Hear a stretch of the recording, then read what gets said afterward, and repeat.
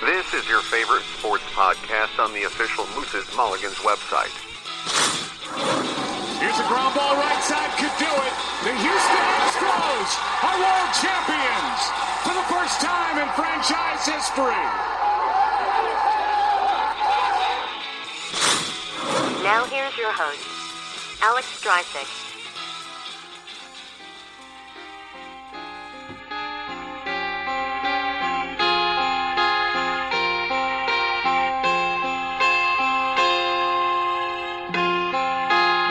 Welcome back to Moose's Mulligans. I'm your host, Alex Streisig. Facebook.com/Moose's Mulligans and Twitter.com/Moose's Mulligans is your place for the latest info on the podcast. And the link to our official website, alexanderstreisig.wixsite.com/Moose's Mulligans, is at those sites. Gonna start you with your recent highlights. Right now in the NBA, your Eastern Conference leaders. You got the Celtics, Pistons, Orlando Magic, and Toronto Raptors at the top. Moving over to the West, you've got the Houston Rockets, Minnesota Timberwolves, Golden State Warriors, Memphis Grizzlies, and the Clippers are also involved in there. We'll be talking more about the NBA later with Ben Huff.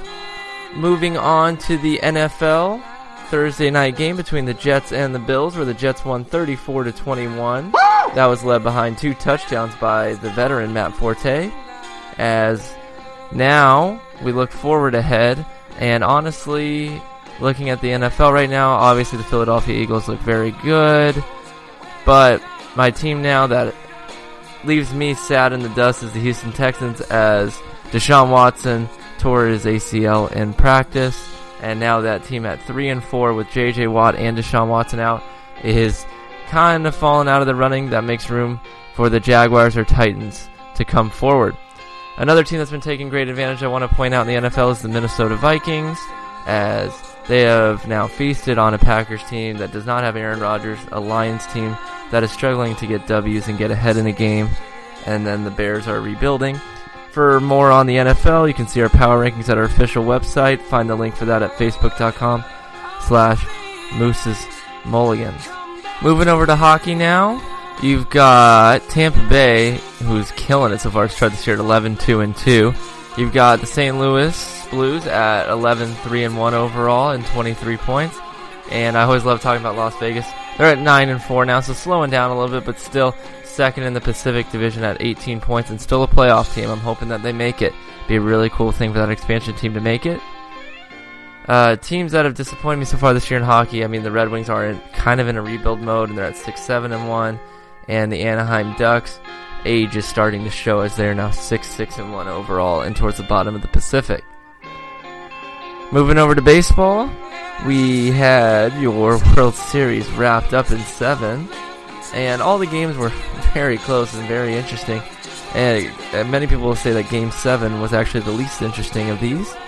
But transitioning to the first part of the show, I wanted to talk about how this World Series went and what it means for the future of baseball. So the Astros finally win the World Series. Let's take a look at this real quick. So the only other time the Astros have made the World Series was in 2005 when they were still in the NL Central, so they won a National League pennant. This was their first American League pennant. And you look at the teams they went through in 2005, I mean, they went through a very, very respected Atlanta Braves team, a very good St. Louis Cardinals team with Albert Pujols crushing the ball, and they came up just short to a White Sox team that seemed to be the team of destiny that year. There's always like one team that wins by one run a certain amount of times. That I'd have to look, but the White Sox team was like 50-0 and 1-0 games, and it was just their year. That's what happens. And you know, the Astros had the killer bees of Berkman, Bagwell, Biggio, and Beltran, but they fell short in 2005. Sometimes you just run into that team of destiny. Now in 2017, the Astros kind of got that same feeling running into the Dodgers, who had lost one total playoff game coming into the World Series. I said that I thought their strength of schedule was crap. I think that the Diamondbacks pitched terrible, and the start of Taijuan Walker over Zach Godley was stupid. And I think they played a Cubs team that was pitching was totally depleted, and they weren't really challenged. And you know, when their hitters that hit 400 in last postseason, like Javier Baez, Chris Bryant, are hitting 220, it's going to be a different series this time. But let's focus more on what Houston did themselves. Houston would find themselves after this 2005 season in that mediocre area where they weren't the worst team in the league, but they, weren't the best. And then 2011 happened. So from 2011 to 2014, the Astros underwent what was a combined 232 and 416. So a 44% winning percentage. That's gross.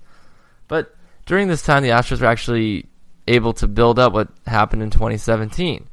When the new ownership took over in 2014, we also saw the Sports Illustrated cover that said that the Astros would win the World Series in 2017. And when you pick George Springer, Carlos Correa, Lance McCullers Jr., and Alex Bregman with their early draft picks that they earned for being so bad, the young talent can grow and develop like that. And all it needs is one superstar to come in and make them a contender. And enter Jose Altuve, who should honestly be the AL MVP this year, and unbelievable postseason from him. This guy did it all for them. He was their glue, consistent defensively, consistent as heck at the plate. And, it allows their team to better deal with the growing pains because they have that reliable rock in their lineup.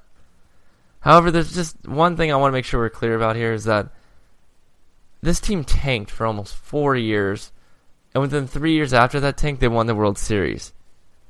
To teams like the Braves, the Padres, the Tigers, they currently find themselves in the lower tier of talent, obviously, in the MLB, and they're not competing for anything this next few years, obviously, so why wouldn't you do the same? I mean, you're not really competing for a title. You're not really built for the future yet either, so now we're facing a dilemma that I think we see in the NBA that's not being addressed as well, and that tanking is rewarded. I mean, look at the 76ers. They're actually winning some good games now. Ben Simmons looks like the Rookie of the Year. And there's just this tanking idea should be punished. Like if a team finishes in the bottom 3 or, they have a top 5 round draft pick back-to-back years, they should be pushed down to 10th or something. I know that's a little bit of a reach for me. And then you're asking, how can the teams rebuild? Well, if you're tanking on purpose and the only way to rebuild, then that's not fun for a sport either. So I think there should be some kind of punishment after 2 or 3 years if teams are in the bottom tier like that. Like we said, the Astros lost over 100 games over those 3 years on average each year. That's just unbelievable. And 3 years later, here they are as World Series champs. What kind of tone are you setting for the future of the sport? All right. We're going to be taking a quick little break here, and then I'm going to bring on Ben Huff. We're going to play my favorite game, Money Talks and BS Walks, right here on Moose's Mulligans.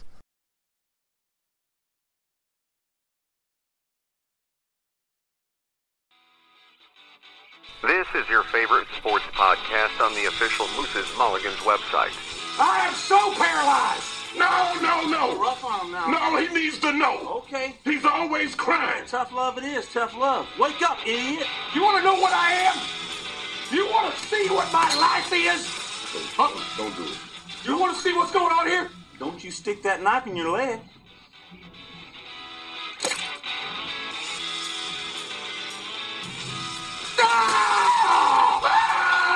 Oh, man!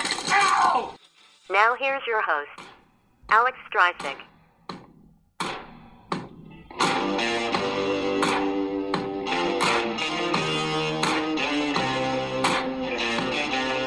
Back here on Moose's Mulligans with me, your host, Alex Streisig. 760-814-0740, the number for the show. Send in comments, questions. We'd love to hear it. You can also go to our website and go to the Contact Us part and fill it out.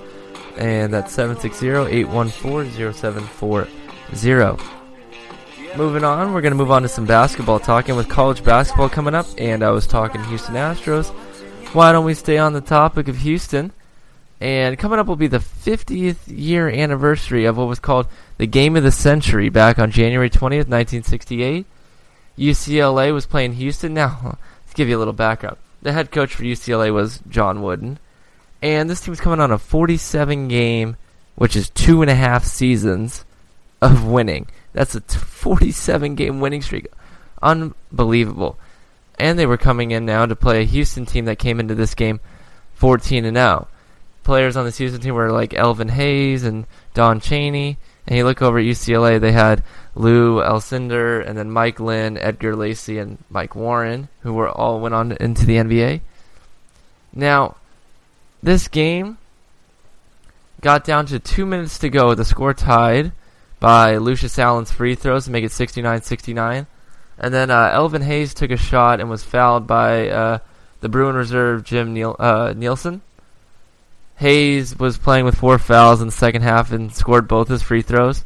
The Bruins still had time to score, but the attempted shot by Lucius Allen wouldn't go. And on the last possession, Mike Warren committed a rare mental error, and he deflected it out of bounds on a pass that was meant for Lynn Shackelford, who was the star shooter for UCLA. And he was, as you could see, it was one of the rare times a regular season game was nationally broadcasted, so everybody saw him standing wide open in the corner and couldn't get the ball to him, so Houston wins 71-69, which ended the Bruins' 47-game winning streak. Now, this UCLA team would get revenge, though, back on March 22nd in the NCAA tournament, where in LA they beat Houston 101-69, and then went on to beat North Carolina to win another title for John Wooden and UCLA. But this was one of those rare games that was actually nationally broadcasted that wasn't postseason, and it was considered one of the greatest. It was considered the game of the century because of just the epic battling, and they knew they had NBA talent on these teams, and the fact that it came down to one shot and a rare mistake by UCLA is one hell of a game. And the fact that it also took place in the Astrodome, where they weren't sure how the attendance would be with this, knowing that it was a college basketball game in the regular season. Well, the attendance was 52,000 plus, so I would say it went pretty well. All right, while we're on the topic of basketball, I wanted to bring in Ben Huff and play, my favorite game, Money Talks and BS Walks. So, hey, Ben. Good day to you, sir. Hey, how you doing? Oh, good. Ready for my favorite game of the week. Woo! Yes! So, my first statement to you, the Cleveland Cavaliers will be a 6 seed or lower this year. That's BS, just because LeBron James is on that team. There's no way LeBron's going to be on a 6-seed team. There's no way he's going to do that. He's going to carry that team like he did Saturday night with 57 points. Just having LeBron on the Cavs will make them better than a large majority of the teams in the NBA. So I don't think there's any reason to think that they'll be lower than the 6 seed. Right, and I'm going to say it's BS too. I'm going to say with Isaiah Thomas coming back, I'm going to say that also, it's always when you get some new guys together, there's always going to be an adjustment period. We saw with the Warriors who are starting to settle down now. So I'm going to say BS as well. So the next one of my favorites, somebody other than Giannis Antetokounmpo will win the MVP this year. Bold flavor. For right now, I'm still going with that's BS. Giannis is playing very well, still averaging more than 30 points a game, rebounding more than 10 rebounds. And so if he can keep up his pace, I think he'll win it for sure. Westbrook's not getting that triple-double every other night. Harden's still doing good things, but I still think Antetokounmpo is still that number one. Right. I'm going to say it's money, and I think, like you said, LeBron carrying the Cavs, putting up that many points is ridiculous. If he has to keep doing this, I don't see why it wouldn't be an MVP year for him. I've been disappointed that Kawhi Leonard hasn't been able to get in too much, and, it's tough with injuries. That could always affect the MVP race, of course. But if LeBron James is doing what we saw the other night, I mean, he's going to have to be the MVP at that point. Yeah, well, yeah, you can't score 7 points every game, so... yeah, you can't score... Yeah, that's true. But he's the most rounded player. I think we can agree on that right now. And Antetokounmpo, I'd call him the most raw player. That guy's got some serious talent, and he's starting to put it together. For sure. So the last statement is about the Warriors, of course, because I always need to get one shot at them. The Warriors will not be the number 1 seed in the West this year. I think that's BS. They're starting to really pick things up now. Curry, Durant's playing well. Durant actually is the second highest block recorder in the league. So if they can still just keep up their defense, they're going to shoot all the threes in the NBA as possible. So they'll be the 1 seed. I'm not worried about it. I'm going to pull Aaron Rodgers and say, just relax. Just relax. Well, I hate to agree with you, but I'm going to on this one. I think it's BS. I think they're going to be the number 1 seed. I think the Rockets are the second best team right now in the West, but I don't think they're going to be able to be consistent enough with Chris Paul's knee injury right now. And I've been a little.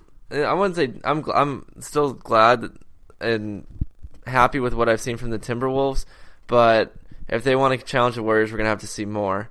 And obviously the Lakers aren't going to be the 1 seed, so I just want to throw that at you too.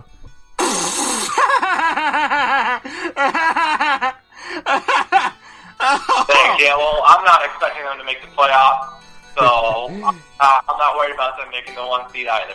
So go Grizzlies! I love that defense. I love those defensive games. I love that with the Spurs and Grizzlies, my 2 favorite teams.